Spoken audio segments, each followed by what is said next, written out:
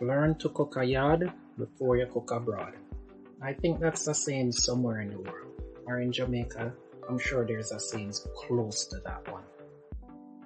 So today we're gonna talk about kitchen. But not a regular kitchen or any kitchen. It's a Jamaican kitchen. And a very big part of our culture and identity is wrapped up in the food we eat. The preparation that goes into a meal. The presentation of how the food looks. The people coming together to eat at a specific time. And of course, the after effect, the actual taste of the meal. Whether it's lacking something or all the food is out there, or it is too much of one ingredient, very rarely I think someone can get it right all the time, especially if they're cooking for persons in large quantities. So let me kickstart things off. We go way back to the Genesis, where it all begins. In a little place attached to the house they call the kitchen. Depending on where you're from or what era you grew up in, that place has so many memories. Either you're watching your parents or a family member with an apron, gliding around, moving from sink to the stove, and from fridge to the cupboard, in no particular order, to gather all the raw materials that is required to construct that meal of choice at that specific time. Just thinking about these things bring back memories for me, and definitely a few tastes are still lingering on the tip of my tongue, simply because of how impressive the memories was. So maybe you can relate, or if you can't relate, maybe you can learn about what a Jamaican kitchen is like, and especially what's one like for me. I'll share some memories and list some things that arguably is a must in an authentic Jamaican kitchen. So let me start way back in what I must classify as the country days, when on a weekend I would visit my grandmother in the rural hills of the parish of Clarendon. The memory that is etched in my brain about kitchen is always the smoke coming from it when I would visit my grandmother's house. And you definitely know that there is a small wood fire. But as I visited more and more as I get older, that wood fire was replaced with an aluminum color pot, which is definitely a one burner, simply because the diameter of the coal pot could only accommodate one pot at a time. By the way, out of context, that is similar to what people call a one burner, which nowadays is to describe some Jamaican man. So that brings me to the first item that must be in any Jamaican kitchen, and this is regardless of what your kitchen looks like in these modern times. Whether you have a smart refrigerator with single door or double door, or a single bowl or double bowl sink with finish of stainless steel or granite, all of those that I just mentioned are essential to kitchen.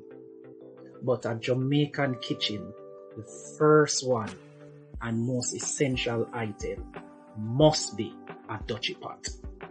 For those who know, I know you're actually nodding your head to say, yeah, that's a must. But for those who don't know, this pot is made of aluminum or silver in finish, so we can know the imposters.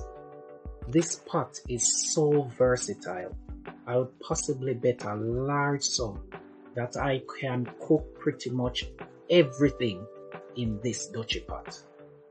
From pumpkin soup, cornmeal porridge, coconut rundown, fried fish, saltfish fritters.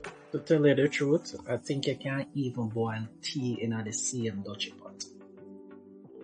Of course, no pot compares. It doesn't matter the designer pot that you can get from Amazon or in any other supermarket or store. Whether it be non-stick or enamel or cast iron or stainless steel, whatever the finish, air fryer, all of these new devices in your kitchen, none of them compares to the quality of cooking that is received when your food is prepared in a classic Dutchy pot. Interesting to note that there are different styles and ways to cook with the same Dutchy pot. If you put the pot cover over it fully and close the lid, you can reach to a quick boil and you can seal in or lock in the flavor. On the contrary, if you leave a little space and let the pot cover hang over the pot to the side, you can reach to a slow cook or a slow boil. And it's also quite versatile, the same Dutchy pot with the pot cover, because you're also able to use the same pot cover to start cheer and make noise if the Jamaica team is participating in any global event. The next item that I think you have to find in a truly Jamaican kitchen is, you guessed it, a washcloth. Simple, small, but quite effective. Because this same washcloth beats any paper towel where you can possibly think of. Whether it be a Bounty or your Brawny or whatever brand of choice. Now, it doesn't matter the color or the size of this washcloth, although it may vary. But back in the days, I can remember it was one of those blue and white, small checkered, tiny squares that was on it. Sometimes it come in a red and white too. But this cloth was so useful, you would be able to wipe off any kitchen counter. You would be able to also wash up any dish with it. You could also dry off the dishes before you actually decide to serve. If the same Dutchy pot mentioned earlier would have ever boil over, this same cloth would be used to wipe off the rim and outside of the pot. This is how very durable this washcloth is. Same cloth is so multi-purpose. It could also be used to warn off the flies them that would pitch on any food that you prepared, whether it be fried fish. And also, add one more usefulness to the cloth. That same cloth could be used to hold a hot pot and move it from one container to next or one place to the next while you're serving a meal. One quick dip and wash out again, and you could actually wipe off the surface of any serving platter that you serve your meal in it. And we all know those platters we would use, that big shape of Jamaica displaying all of the parishes.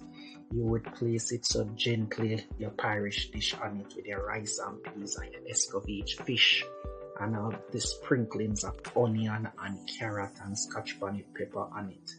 Boy, may I tell you, mentioning the food just now make my belly growl, and I don't think I'm even hungry, but the thought of eating just gets me so excited, and my belly I make the noise already. Seriously, when me think about it, this same Jamaican kitchen is so special that is rivaled all across the world because it produces some of the best and well sought after dishes. For example, with oxtail, where people still are trying to figure out how to eat the bone. Your manish water, the belch off your gas. Your homily corn porridge for Billy up as a youngster.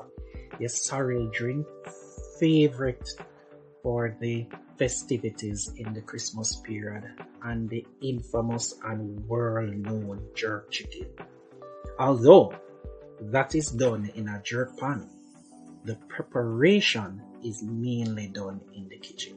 Well, I've mentioned the top two things that must be in a Jamaican kitchen, but it's also critical to highlight some ingredients that should be in a Jamaican kitchen. And I have to tread cautiously and issue my disclaimer here because I know Jamaicans are all over the world and some things are really hard to get based on the availability in your area. But you have to agree with me that even if you don't have them, a Jamaican kitchen really should have them. Here we go. Let me start with the ingredients and the food and then work my way to the little good to have that add to Jamaican authenticity in the kitchen. First, we will start with your herbs and your spices, or what I call the seasoning, which includes but not limited to your scallion, your thyme, your pimento seed, and your bushes like your mint, cerasee, fever grass, leaf of life, the busy, and so on and so forth. And also, pepper is a necessity. And this is not the bell peppers or your Tabasco hot sauce or any other hot sauce, but this is your Scotch bonnet pepper, the red one, the yellow one, the green one, the Rasta colors. These are to add your spice and your flavor to your food.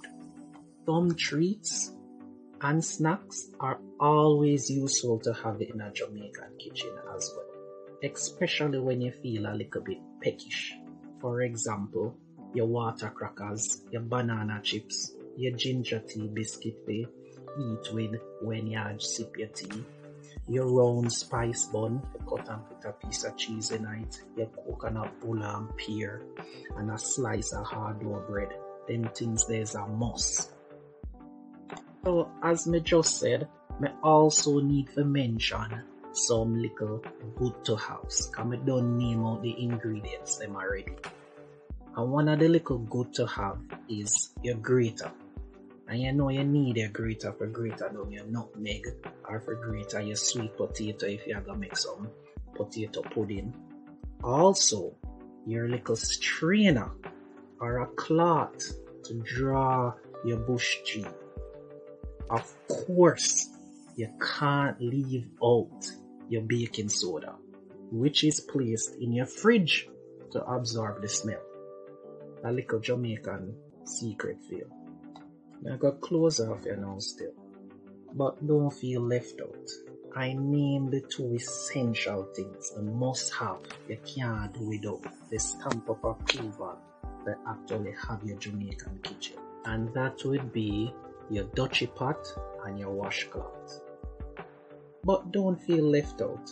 If you want a Jamaican kitchen, you can easily get a few of these things to build up your experiences in the kitchen to make not only Jamaican classics but great food from all over the world. Now I'm sure I have jogged your memory and maybe a few items are missing, so to speak, from my list, but I try to keep it real. Now don't forget to put the dish cover on the meal where you prepared, and you just circle it and left it right there so for now.